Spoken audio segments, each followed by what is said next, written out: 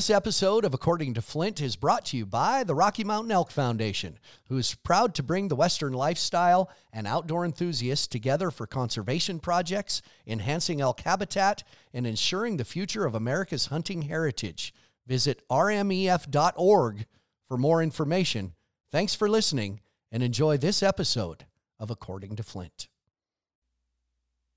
Welcome to According to Flint, the innovative podcast reaching beyond the Western demographic with stories, humor, and interviews.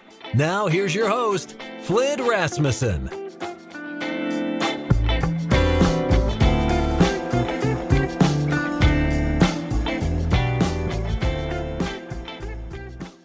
Thanks, as always, to our friends at the Rocky Mountain Elk Foundation for their continued support of everything we do right here on According to Flint, including my podcast, which this week features, I've always said, if I made a list of my top 5 friends that I've had in my lifetime, Shorty Gorham would probably be on that list. Everybody knows him as one of our rodeo and PBR bullfighters, and there's a lot to Shorty. He is an outdoorsman. He's a cowboy, he was a pickup man, and he's a bullfighter. And probably the most fielded question that I've ever fielded in my entire career is, where's Shorty at? What happened to Shorty? So we are going to answer that question today, as well as cover some of the great memories from our long career that we've had. We've worked the PBR finals together, the Wrangler National Finals Rodeo together, and so really have looked forward to this one. I hope you get a few laughs. More importantly, learn some things you didn't know before about both of us. So enjoy this podcast, According to Flint, with my friend Shorty Gorham, after this message from our friends at Pendleton Whiskey.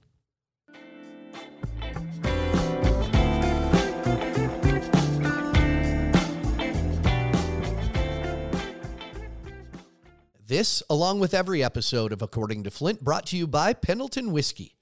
For more than a century, the Pendleton Roundup has defined what it means to be a cowboy. It also gave life to something equally renowned, a whiskey that captures that unique spirit in every bottle. A whiskey made with the finest northern grains and cut with Mount Hood glacier water. A whiskey that celebrates the cowboy in all of us. That is Pendleton Whiskey, and that's true Western tradition. Pendleton Distillers, Lawrenceburg, Indiana. Please drink responsibly.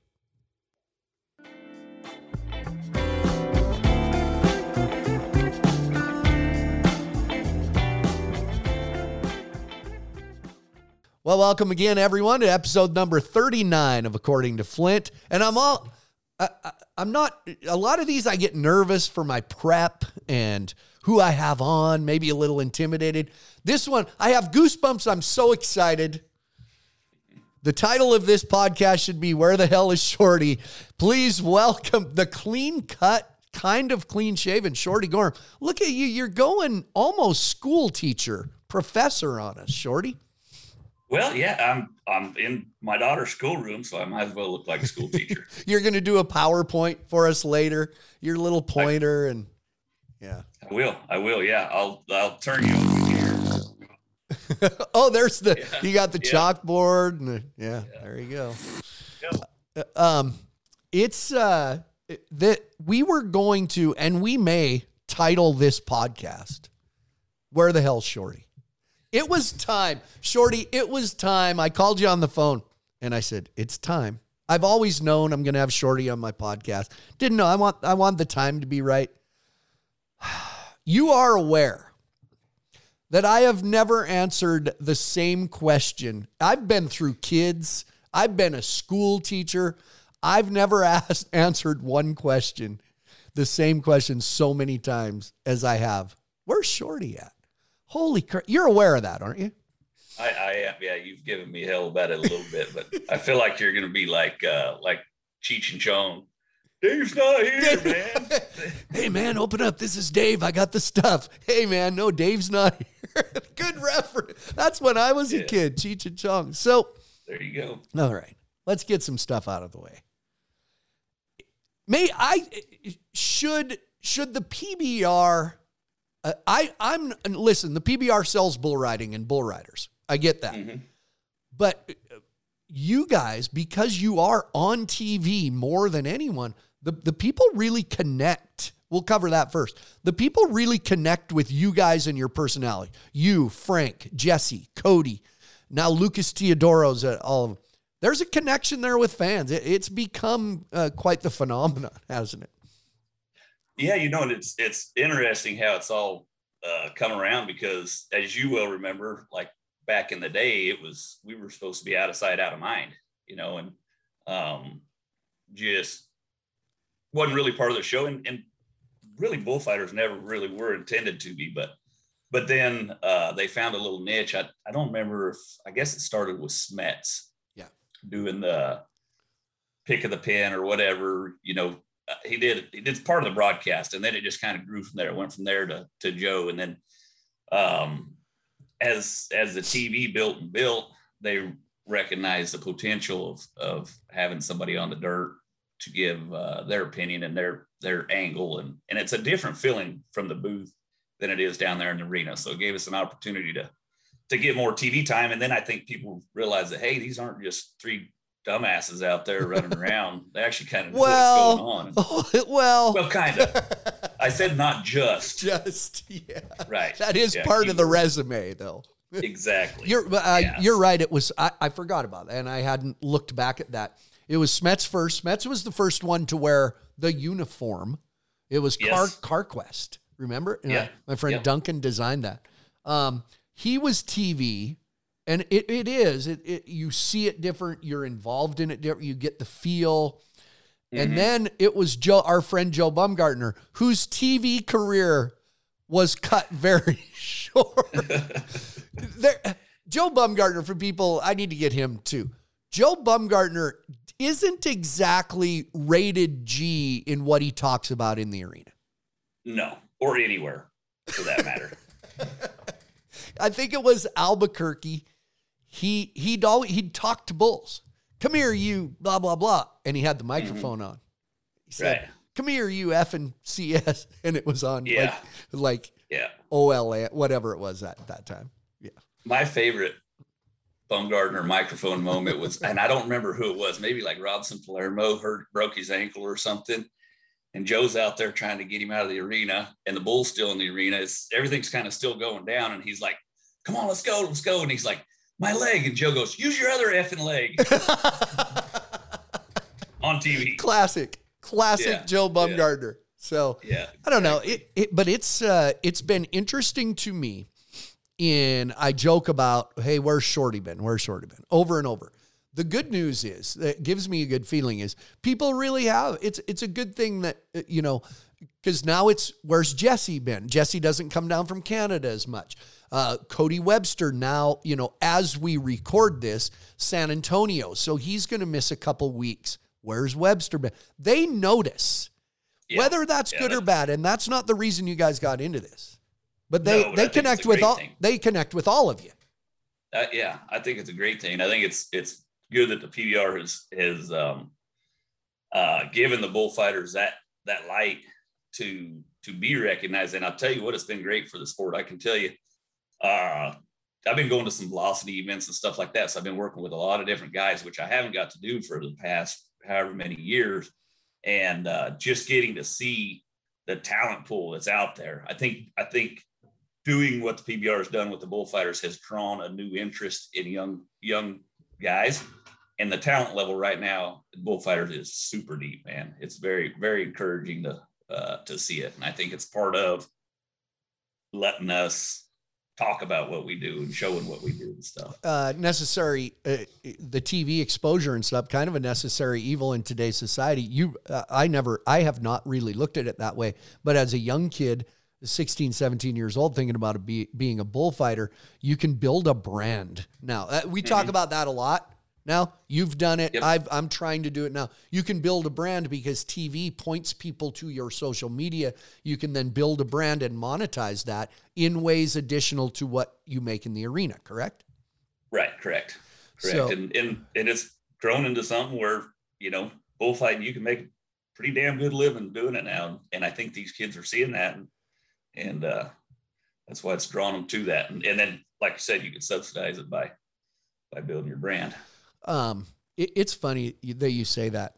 People will come and go, these bullfighters, they're the unsung heroes. They don't get enough credit, and people are stuck in that old mentality. Right. They don't get paid hardly anything anymore, and nobody recognizes them. I feel like there's a lot of times during the show, Clint Atkins and Matt West, where I work, and Grover and those guys, they'll say, hey, we have not recognized them enough tonight. Give it up for the U.S. Border Patrol safety team.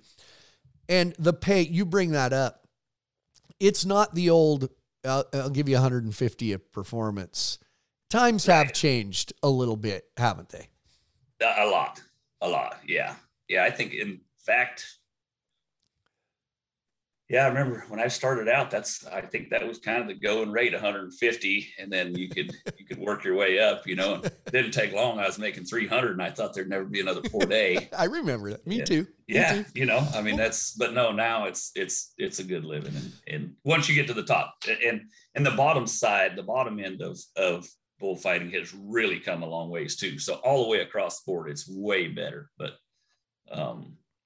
when you get to go to work for the PBR, things get a hell of a lot better. Well, I always like when people come to me and, hey, Flint, you're making a good living. Thanks for setting that standard for us. Now we can all make more. I don't necessarily believe that. I don't think, listen, George Strait gets more for a concert than Chancey Williams. Now, would I rather go to a Chancey Williams concert? Maybe. But that's just, I always used to tell people at those meetings, and it was the rodeo thing. Make sure everybody's getting paid the same here. I always told them, if you guys all want to make the same amount of money, go be a school teacher. I think quality should get paid more. I do too. In every walk of life. And that's the whole, every team gets a trophy mentality, in my opinion, and it sucks. Yeah. There's winners and losers. Yeah. Period. You want to make more, be a winner. I'm with you, man. I always appreciated that. And so, there is a lot of that. But do you think the PBR should be better now that you guys are getting that airtime? Do you think they should be better about the start of the World Finals or the start of every season, explaining, here's who you'll see on tour, here's the process? Or is it not important enough because the where the hell Shorty been thing? We'll talk about that. First of all, explain, you didn't go anywhere. There's a process of how the bullfighters are selected. Explain the process. Hey, everyone, listen. Shorty's going to explain the process. So at the end of the year, or toward the end of the year, before the World Finals, the PBR will contact or be contacted by every bullfighter that's qualified to go to the PBR World Finals. Those bullfighters will select the bullfighters. Those bull riders will select the bullfighters that they want to go to the PBR World Finals. There's an order. Okay, explain, how long is that list of eligible bullfighters? Do you know? Oh, I don't know, but it's 100. It's a lot. If you buy your PBR card, I don't know if there's a certain number of events that you have to go to be eligible for it, but if you own a card, you're eligible to go. So it's for everybody. So of those, after the votes come in, they go in order down the list. The first place guy gets to go, or the first three guys get to go to any UTV events that they want to. If they decline an event, say like right now with Webster going to San Antonio, then they bring in the fourth guy, and it goes on down like that.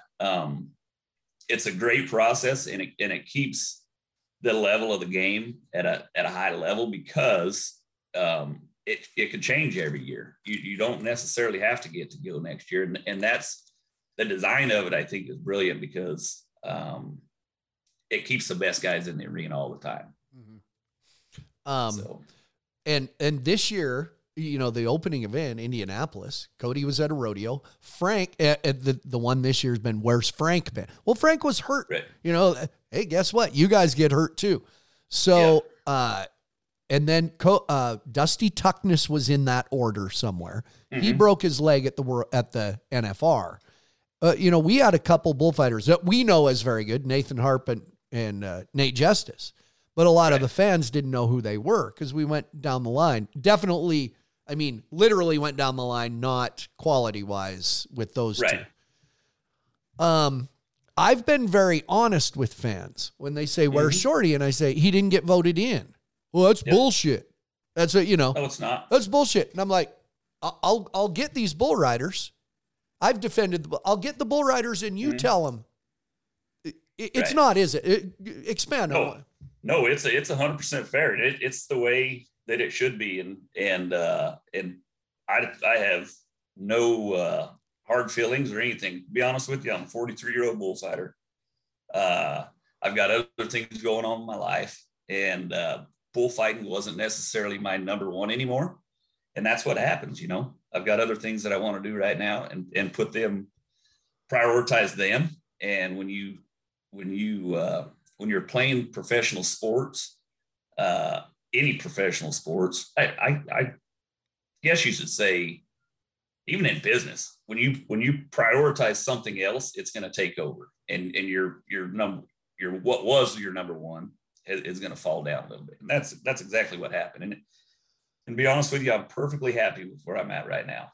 I miss my friends, but other than that, I'm good, man. Yeah, it's you guys. The other thing it keeps you doing is it does. Frank Newsom has talked about it. He's 47, 48, and has been that body. Oh yeah, and he knows it. He knows it, but he also knows if he wants to continue to work next year, he's got to step it up. There is no guarantee. No, there's not. And he has, he's dedicated to it. It is his life. Bullfighting is 100% his life. And he's working out every day. He's he's doing things all day, every day to keep him going back. And I'm not. Yeah. So here I am. And I'm like, again, I'm perfectly content. I'm glad that people miss me. It makes me feel really good, but I don't miss it. Like I said, I miss my friends, but I'm just as content being out in the mountains with a pack of hounds and nobody around as I am anywhere else. And we'll get to that. You and I, we were in the locker room. The one thing you and I have had, just a lot of it comes from our background when we were in rodeo together. We go farther back than any of the other bullfighters, probably. Yeah, Frank, late 90s. Yeah, and Frank and I, kind of the same way. We did the World Finals in 97, and then Frank was gone for a while, and we weren't in the same region. You and I did common rodeos together. But I remember sitting, it was about 3 years ago, we were in the locker room by ourselves because we come in and out, everybody's getting taped. And you and I always had those times when we sat there, just us. And you said, brother, I know the time's coming. I know each one of these years could be the year that the bull riders pick one of these great younger guys rather than me.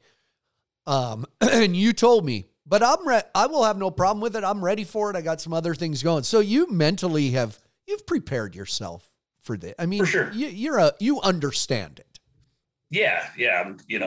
I like to think I got something between these ears, and you can't do it forever, and nor do I want to. I'm still pretty healthy, but hell, I remember, and nobody knew it, but I remember. Oh heck, I can't pin down the year, but I remember at the World Finals, I had my bag packed after it was over, and I was just going to leave it there and just leave. And I don't know, for some reason I grabbed it and took it out, and I'm glad I did. But I was ready. I am ready, but I enjoy it still while I'm there. It's the leaving home, it's the traveling, all that part of it sucks. But, do you find, because this is me right now, I'm in a spot right now. I got to figure some things out because my body is yelling at me every morning. My mind, my heart, when I get on an airplane every week. But do you find that through that whole process, now the Velocity Tour, I think there is a little more chance to relax. You don't have to hit your marks quite as sharp with all the TV and different things. You're in a little more laid back arenas, which it is fun. But do you find like I do, that when you step in that arena, that's almost the most peaceful part of your day while on the road? It 100% is. Absolutely. Without a doubt. Huh. Without a doubt. And the velocity events, to me, we were talking about it the other day, and some of the people that work over there haven't got to work on the UTV tour, and not necessarily bullfighters, but the crew and everything. And yeah. And it's a more relaxing environment because you don't have that high stress of having to hit the marks and having to. The production at the UTV events it's crazy. It's wonderful, but it's intense, and everybody feels it. Even if you're not a part of the production, you still feel it. There's a pressure. There's a pressure being in Madison Square Garden or Staples Center, whatever it's called now, or those famous arenas. There's a pressure there that they expect the greatest show they've ever seen. And I don't know. Somebody said to me the other day, I was on a tour. I do those Q&A things. We've done them. Right. And a fan knew I had heart issues it's almost been 13 years ago, and said, does your cardiologist recommend this job you're doing? And I said, there's nothing. I mean, in the arena, there's a stress, but I'm going to be my best stress. The stress is everything else. The stress is all of this, is real life. And I think they did a study one time. I can't remember if it was like Frank Newsom as a bullfighter or a bull rider, that their heart rate actually dropped. I used to wear that Fitbit. Oh, yeah. There you go. Yeah. And that was like my heart rate was actually lower in the arena, even after after a hang up or something like that. I'd glance down and my heartbeat would be like 82. Yeah. It's a peaceful place because nothing else matters. It's a boundary. I've always said, like at PBR World Finals, when I'm in the arena, there's a fence. Nobody can get to me. Stay out there. Yep. Well, I've seen it happen. Yeah, but they've jumped the fence before. But it is, I always say, when I'm in the arena, that's where I'm supposed to be. And everything, you and I both have been through a lot in our lives. Much of it self-inflicted. I'm not blaming anybody else. Personal stuff, marriage stuff, kids stuff. And when you step in the arena, it doesn't disappear. It has to disappear for 2 hours. It has to. It's like, and everybody, I guess, deals with things a little bit different. But when you walk out of that locker room door and it closes behind you, all your problems stay in there. And you go out in the arena, you do your job, come back out, you're back into life again. But for those 2 hours, if you don't put that away, you're not going to be able to do your job, period. When I close that door, sometimes I'm like, get it. Oh, yeah. A couple dead bolts. It's like the skeletons falling out of the closet. Right. Hey, you brought up a good point because I had made a note about that. It is inevitable and part of the job that fans, they do it with movie stars and singers. It's not unique to us, but it's I've learned it's a real interesting dynamic to deal with in my life. They inevitably associate you and completely who you are with the job you're doing. Your complete identity is Shorty in the arena. That's like, where is Shorty? Where's he been? Where'd he go? With me, it's, where's your shorts and hey, where's your makeup? Hey, quit clowning around. And sometimes it's exhausting. We understand it. That's what pays the bills. It's something weird to deal with though, isn't it? It is, and it's funny because people, hey, that Flint must keep you laughing all day long, huh? It's like, no, he's not that funny really in real life. But no, it is. It's funny how they do, and I remember we used to do a lot of autograph sessions, and they show up and they're like, "Where's your hat and your jersey and all that?" It's like, really? You think we just wear this stuff around all day, every day? Sometime. Yeah, right.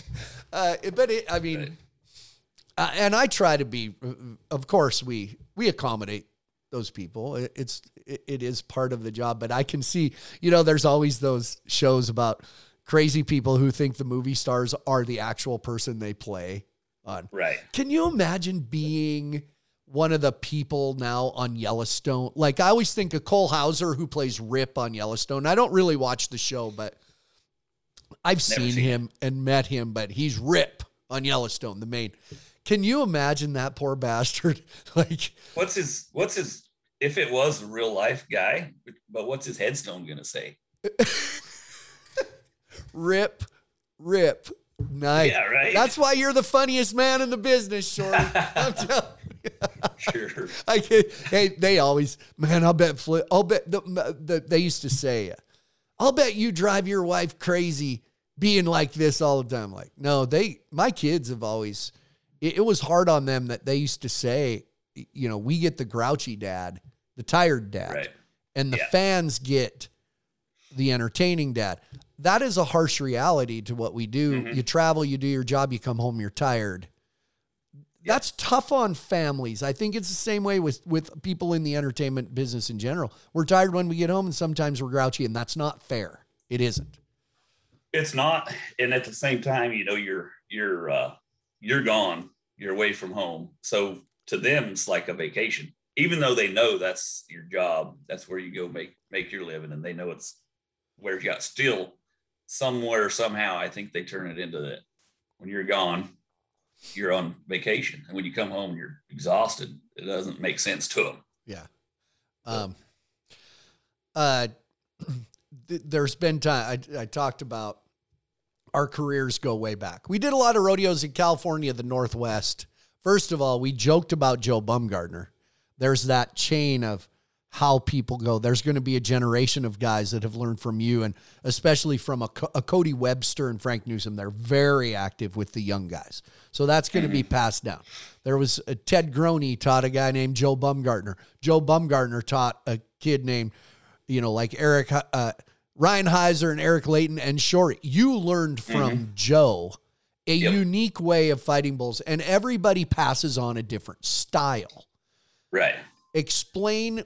It was pretty, at the time, very different because we had the Miles Hares and the Rob Smetzes. Lloyd Ketchum, Joe Bumgardner worked together. Explain the Joe Bumgardner school of bullfighting to us. Joe was always a preventative kind of guy, and he was super smooth, and he read bulls better than anybody I've ever seen, and he was a phenomenal athlete. He actually played just as Jose Vitor Leme. Joe was a soccer player, and but it was always, for Joe, was always, let's get in here, get all these guys out of here safe, and sweat as little as possible and be noticed as little as possible. That was the deal. Like, it was smooth. Joe was so smooth and had such a unique way of getting his hands on bulls, kind of a long, tall guy. And I think he was probably the first guy that could come from a really long ways away, because in California back in those days, like, if you, and Joe worked a lot for a guy by the name of Dan Russell, so did I. But if you took a step toward the bull during the ride and the guy wasn't coming off, you would get your butt chewed. Big Dan. Bad. Oh, Big Dan was an ass during rodeo time. He was. Yeah. Yep. But he wanted his bulls to buck, and he didn't want you getting in their way. And so Joe learned from Dan how to come from a long ways away and still get there in time and get the job done. He was the first guy that did it. And I've talked to some guys that fought bulls, way before us, that complimented us on that. Like, I don't know how you guys come from such a long ways away and still get there and get the job done. When they fought bulls, like, in the 60s and 70s and whatnot, they would kind of stay with the bull during the ride. They would stay real close there. And Joe had a knack for doing it. And it was fun learning. And those bulls back then, you had all the Nacarado bulls and the Kish bulls, and then Cordell bulls, but they were kind of, the California bulls were a little bit smaller, a little bit faster, and a little bit meaner. And it was, every day was action packed. It was fun. And it was. Joe in my opinion, honestly, and some people may not agree with me, and I really don't care because you're wrong, Joe is the GOAT. I've said the same thing.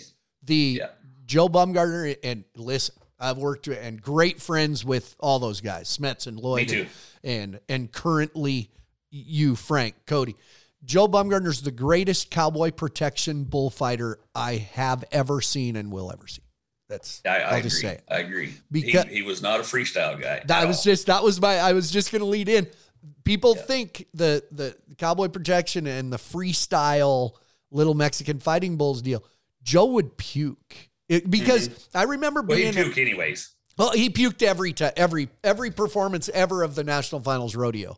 Joe puked and most of them are the rodeos too, just regular rodeos. That's why at the bottom of the tunnel that we walk down at Thomas and Mack Arena, there's a garbage can at the bottom just so Joe could puke in it. That's just Joe's. That's right. Yep. I remember being at Pleasant Grove, Utah, and the Kirbys they had an old Mexican fighting bull that at the end of the rodeo, they'd turn out and you got the bullfighters. Joe worked that rodeo. He'd have to fight him. And he was scared the entire rodeo.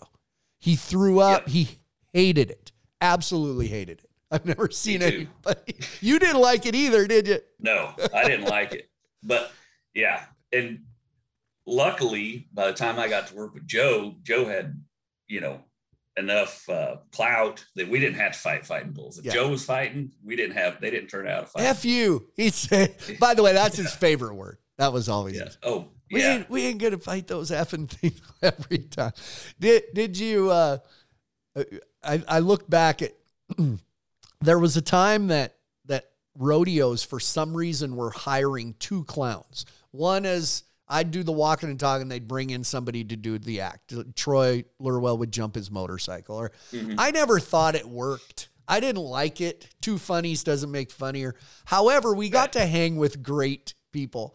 And I'll never forget, did you ever think a moment when it's 104 degrees in Hermiston, Oregon, and we had walked out to work the sheep riding before the rodeo or something? Me, Keith Isley, who's a legend, Hall of Famer to me, one of the greatest pure rodeo clowns of all time. You and Joe Bumgarner, I have the picture and I don't even know who took it. They're like, here guys, let's get a picture. And we were laughing about something. We put our arms around each other. Bam. Yep. And I sent you that picture recently. Who would ever think a moment like that 20 years later, you go, holy shit. Like, what a great picture. Yeah. And all it does for me is go, look at the relationships we have and the guys we worked with. It's crazy, isn't it? Yeah, it is. It is. And that's something I think with rodeo that's a little bit different than the PBR because, we go typically on a typical day at a PBR event. We're in the hotel room. We do our, whatever, waste the day and then go show up, production, run through, event, go home, go back to the hotel, pretty much, but like rodeo, like you had your motorhome there. And so, like if it was you and Joe and I, we'd have to show up, help feed grain stock, do all that stuff. So we were at the arena like all day. We'd get all our stuff done, then go eat lunch, whatever, and then clean up, come back for the performance. But we spent a lot more time around each other, I felt like, than we have in the last few years. But so the relationships, I think, become even stronger than what we have now. Yeah, I do. I do remember watching you guys feed stock. That was great. Drinking your coffee from really bonded. I did when I was now the first spring I went, it was before your time. The very first spring, it would have been the spring of like 98. I went and spent it Red Bluff, Clovis. We went to Bakersfield and Wood Lake. And I did feed every morning. I'd get up and I'd feed. Did you? But it was cool. It was I had a wife at home and it helped me get through those days instead of just sitting around sulking about being away from home. Yeah. Right. Yeah, I enjoyed it. And it wasn't hard work. It was just, and everybody got along and they had a system. Shoot, it wasn't that bad, but it was fun. And I think that part of my career, I think it helps you every time you can be around livestock and work with livestock. It helps you in the arena too. So I really do. In fact, for I don't know how long, I would be back loading stock. I would get in my bullfighting attire before the rodeo, and I would be, or most of it, and I would be loading bucking horses, loading steers, loading whatever. And then right before the bull riding, like during the barrel racing, I'd run back, put my knee braces on, come out to the arena and fight bulls. And I think it helped me because you didn't sit around worrying about it all day. Like you were busy, and then all of a sudden, boom, it was go time. And sorting stock, we'll just keep it to bulls for the sake of this conversation. Sorting bulls in the back pens. Not just that, but I remember you guys and me, I got involved. The big rubber tubs out in the arena, and you'd grain and let the bulls out, and you grain them and they're around you. Probably, I think young guys who want to be bullfighters who have never been around stock don't understand that does you more good than any other thing you can do. Because there's mannerisms and things to learn about them, right? There is. And you can learn it from all livestock, but yeah, absolutely. Just watching their mannerisms, how they move, what catches their eye, whatever.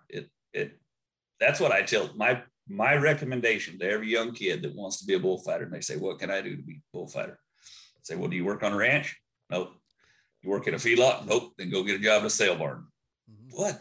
And you do, because you're working in the back pens. You're either probably start out pinning the stock back, which is fairly easy, but then you go to sorting stuff, and they're running animals at you all day long, and you pretty soon you don't even realize it, but you're learning how to read them on the fly, and it starts to come to you quicker and quicker and quicker, and you know how that animal's going to deal with pressure or the lack of or whatever. And I think that's the best thing in the world for a young guy wanting to fight bulls is go get a job at a sale barn. Pays like crap, but it'll be worth it in the end. Like when you start being a bullfighter.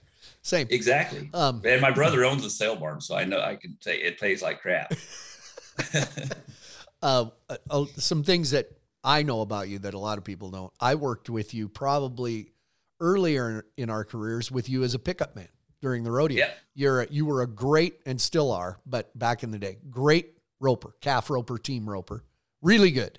Like, I haven't roped in a long time. I wouldn't say still are. Okay. You used to be you were like the high school state champion calf roper, weren't you? Like won the California state twice. Yeah. And nearly by a broken barrier, nearly set the arena record at the Pendleton Roundup in the calf roping. And I will say, not to reveal too much, you didn't exactly feel really good that morning that you did that in the slack. Well, I'll tell on myself. That was funny because I went the year before, I guess, Lloyd got hurt. I don't remember who got hurt first. Rowdy Berry got hurt. And so I got called to work the PBR at the Happy Canyon, or is that what it's called? Yeah. Yeah. And then the weekend leading up to it, Lloyd got hurt. So I got to work the rodeo as well. So, and I loved Pendleton. I was like, oh man, this is the greatest rodeo I've ever been to in my life. And I still think that it is my favorite rodeo. Ditto. And so the next year I went home and bragged about it. And there's an old guy who used to rope with Clinty Pankos, and I rode his horse a lot. And anyways, I said, we're going. If I'm fighting bulls or not, I'm going to enter that thing just so I have an excuse to go. And so we go and stayed out all night partying and whatever. And I get a ride back to the front gate, and I'm coming through the front gate, and here comes Clinty, and the horse is tight. My rope's on. He's got my string, and he starts chewing my ass. He's like, where in the hell have you been? You dumb son of a bitch, you're up in 8, get da-da-da-da-da. And he is reaming my ass. And I don't know if I was hungover yet. Let's put it that way. But I said, Clinty, you got this shit all wrong, man. I came here for the party, not the roping. and then drew old Fluffy and old Fluffy. And you broke out. So people listening to the slack, they run an all morning, all day slack one day where everybody gets one. It's not a paid performance, but shoot, there's 6,000-7,000 people there at the slack in Pendleton. And, it's great. And the greatest. And we go watch. We go watch. Yeah. Yeah. And I the greatest ropers in the world. And I'll never forget, you broke the barrier, which is +10, right? And you were to break the arena record. And I remember it was Fred Whitfield. By about a half a second. Yeah, killed it. It was, yeah. I remember Fred. If that was when Fred Whitfield and all those guys were still roping, and you said, Flint, I'll tell you, wouldn't that Fred Whitfield have been pissed if he'd have got his ass kicked by a clown? I'll never forget that. Well, and it's on Pendleton's on grass, and you start. There's no rope and shoot. You're coming off of a dirt track, and they have a guy that'll call the animal as it's coming out. So you don't even see the animal. You just back up against the fence and you tell them, okay, let him out. And a guy on a horse goes in a little pen back there and gets it out, and he comes loping with the animal down the alleyway, and there'll be somebody on the fence and they'll say he's out. He's halfway, 3/4. There he is. And that's the first time you see that animal. Well, Brent Lewis was calling, and he's like, he's out halfway. He's good. 3/4. He's really good. There he is. And so I'm going down. Well, then down at the barrier, which is, I don't know how many feet it is from the wall to the barrier, but it's 35 feet. It's 35 feet probably. Yeah. And so, but being that it's on grass, it can get dangerous. And so you got guys down there watching the barrier, and if you break out, they'll holler at you, because there's no use in taking a risk if you broke out. So, and I go by the barrier and I don't hear nothing. I thought, hell, this is perfect. So anyways, get the calf tied down, come walking back, and I'll never forget, I look back at the barrier, and Jerome Schneeberger looks up at me, and he just goes like that. And I just went, shit. But yeah. Could have been. That's my claim to fame. Could have been. Hey, for what people see, I think Frank and Cody and I maybe talked about this too, but we talk about all those times where, whether guys we worked with or the people we've had the opportunity to meet, the Joe and Keith picture. And I may have a picture of this somewhere that maybe we can share, but the other one was the weekend we spent. Junior Seau, Hall of Fame football player, was doing a TV show where he went and did jobs. And we spent an entire weekend in the locker room, just one of the guys, with Junior Seau. Yep. I look back and it's one of those things. I hope I didn't take it for granted. Right. Amazing. So I actually got to spend the day before with him, part of the day before, because I took him out to my brother's sale barn, because that event was in, it wasn't Chino, because that's where my brother. No, it was Ontario. Ontario, there you go. Ontario. And so my brother's sale barn's in Chino. So took him over there, looked at the bulls. That's where all the bucking bulls were staying. Got a wheelbarrow, chased him around with the wheelbarrow, taught him how to throw a fake, And I'll never forget, I was explaining to him, to wait till right at the tail end before you give your fake, and then you go the other way. And he told me, he said, man, you think I made it 16 years in the NFL by telegraphing my fake? And I was like, all right, good point. Good. Sorry. All right, whatever. So anyways, game day comes and we're there, and he's supposed to just hang out by the fence. He's out there with me. He's way back. Just, yeah. Yeah. And before, here, all of a sudden he's down there with us. We're like, all right, well, whatever. And so he kind of helps with a couple. Well, then this bull comes at him, like the rider's already safe for everything. This bull comes at him and he gets run over, just right over the top of him. Down he goes. He gets up, he looks at me, he's like, what happened? I said, telegraphed your fake. I'll never forget that. But to this day, if you see us out in the arena before the event, right before we kick off, you see us all lick our hand and we call it tapping in. Tap in. And Junior had said something. This is a lesson for everybody. A lesson in life. Junior asked us before, while we were in the locker room, he says, you guys have any traditions or anything that you do before the game? We're like, no. And I asked him, I said, do you? He said, yeah, I always shave. And he did. He shaved in the locker room. And he said, before we start, we tap in. We're like, what's tapping in? And Junior said, I don't want to go out there and play with a guy who has millions of dollars in a mansion and 10 Ferraris and everything he could ever want. I want to play for the guy that's trying to earn that. So you got to tap back in to that guy that played in college or whatever, trying to earn that contract. He said, I want you to tap in to the guy trying to earn it. You're really tapping in here. You're tapping in there. That's right. And that from that day on, we've always tapped in before. Yeah, we literally tap in. So it's a literal thing for us, but it's a reminder to me. I've told that story a lot, and I'm glad you told that story because I remember you were the one that asked him. Mm-hmm. And I've told high school, I was invited to speak to my old high school football team before a playoff game. And I told him that very story. I said, so tap into the little kid playing in your backyard in the snow. That's right. And I got to tap in. I need to tap in more to the guy in Absaroka, Montana, when there was 35 people in the stands and you just couldn't wait to do your job. And that was so great. I'm glad you told that story. Mm-hmm. I forgot about the shaving in the locker room thing. Yep. I did that. I did that in Arlington, Texas a couple of years ago. Yeah, I've been in the locker room shaving, and you and Bates made fun of me for how much foam I had to use to shave. I don't know if you remember that. Yeah. Well, good thing you stopped at your face. Well, got to keep your stuff tight, man. Yeah. The real live Sasquatch here. You're talking to. Leave me alone.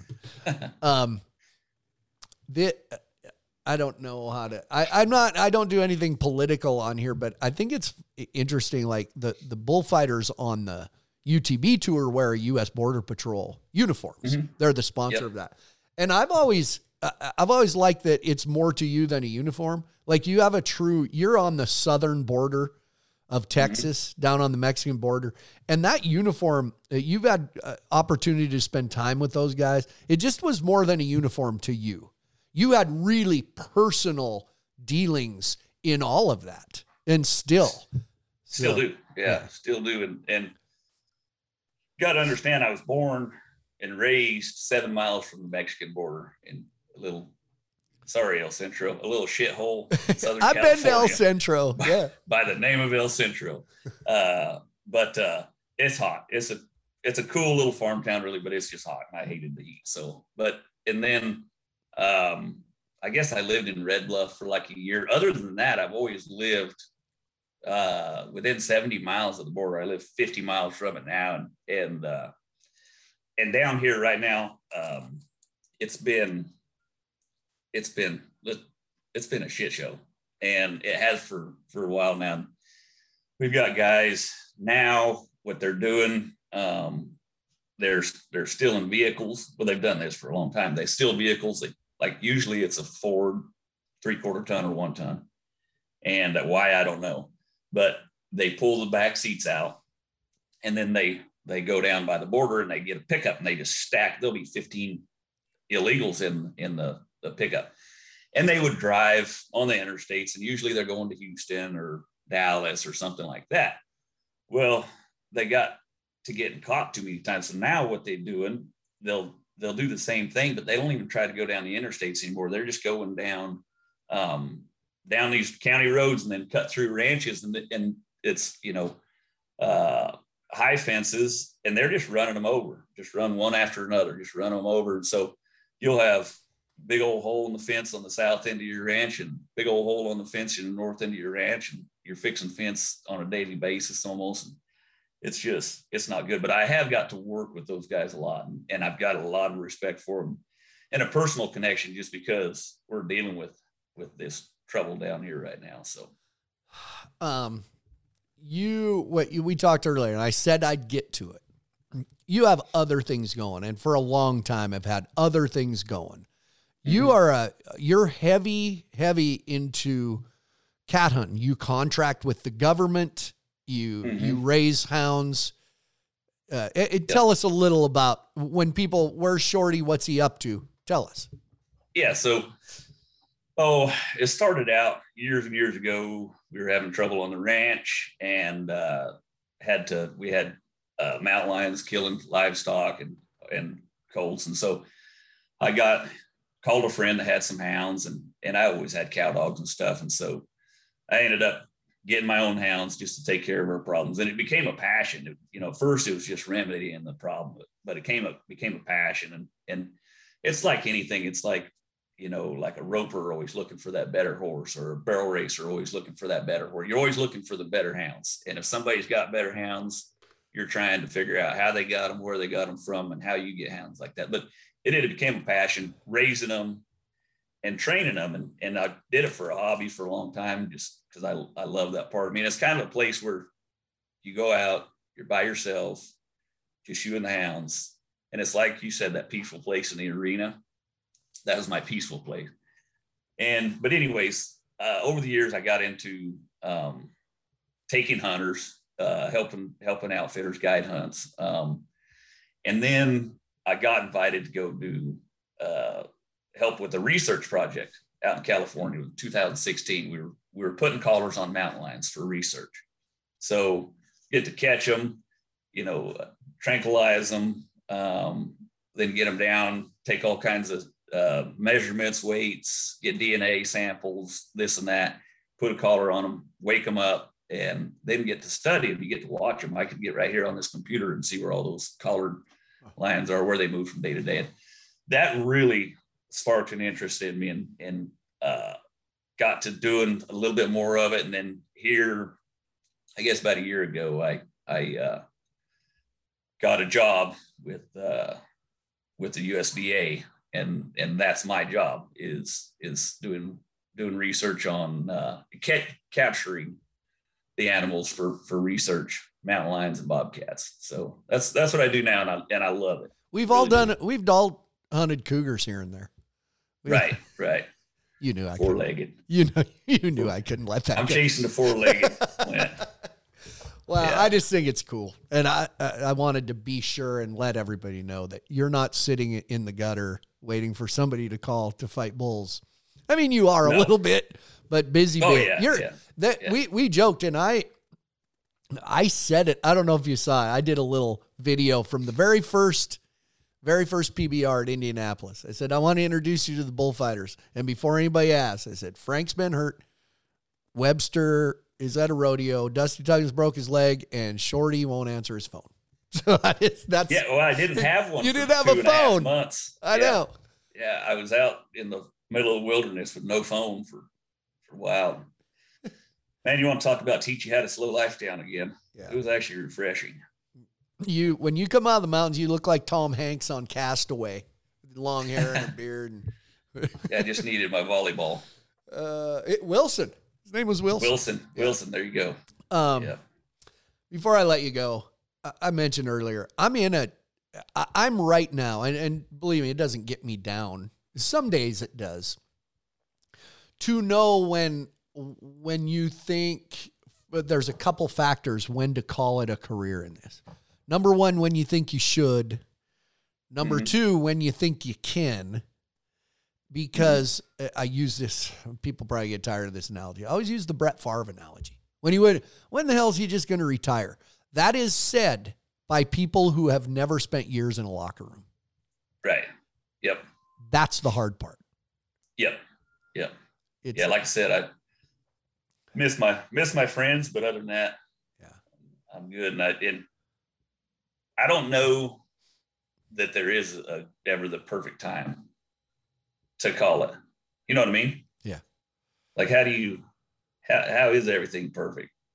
It's, you talk to people about having kids, and they're, well, I want to wait till everything's perfect. And like, you never feel like it is, right? No. It's kind of the same deal. Where maybe the career thing is like kids. I always tell people it'll never be perfect, but it's sometimes you shouldn't have kids. Have those kids or get married and then make it perfect. And that's, right. I guess, changing careers. Just go through it and then make it perfect. So, I have struggled a little. And who doesn't like to be recognized in an airport? Right. That's the best thing when somebody comes up. Hey man, I've been stopped in airports, usually more in other airports rather than Montana airport. Right. We're big fans. We love what you do. Isn't that there's really, no matter what anybody says, that's a really good thing. Yep, it does. It feels good. And it's random places that it happens to. Like, you might be having a bad day, you're in the dumps, and you walk up to the ticket counter, and the ticket lady recognizes you. Yeah. And I never knew your real name was Seth. I always knew you by short. Oh, there you go. And then and it's like, all of a sudden your day just got better. Yeah, it is a good feeling. Remember when we stopped at the Full Belly Deli in Townsend, Montana? Random, and that lady went, yep. I got Flint and Shorty, and she was coming to the PBR in Billings. Yep. Remember that? Yep. It was a good. Oh yeah. Those are awesome times. Yeah. Yeah. Speaking of, how's London? Ridge, right? Your little boy? Ridge, yeah. What's he, 3, 2? What's he? 3. He's mad at me right now. Why? What'd you do? So we got my little laptop in here, and anytime I have to do computer work, he comes in here and watches videos on London's computer. And so I told him I had to come in here and do a podcast, and he wanted to come in and watch videos, but I knew it would be too loud, so I couldn't let him. So tell him I'm sorry. He's mad at me. Tell him I'm sorry. I'm sorry. I will. And London, how's London? She's running some good horses, as always. Good. Yeah. Good. Yep. She's doing good. Just, all right. God, can't believe it's been 14 years and she's already outgrown me. So I know it. She's tall. Well, my little girls that threw popcorn at you at Caldwell, Idaho on your birthday, they're growing up too. So I know it. Well, tell everybody hello around there. Appreciate you. We miss you. I'll do it, my friend. We miss you, Shorty. Hey, 2 weeks. Yeah, from when we do this, you will be, as everybody should know, Little Rock, Arkansas. I'll be in Little Rock, Arkansas. See y'all there. We're going to call it a cameo. Shorty's going to make a cameo in Little Rock. Thanks, buddy. I love you, man. It's great to talk to you. Love you too, man.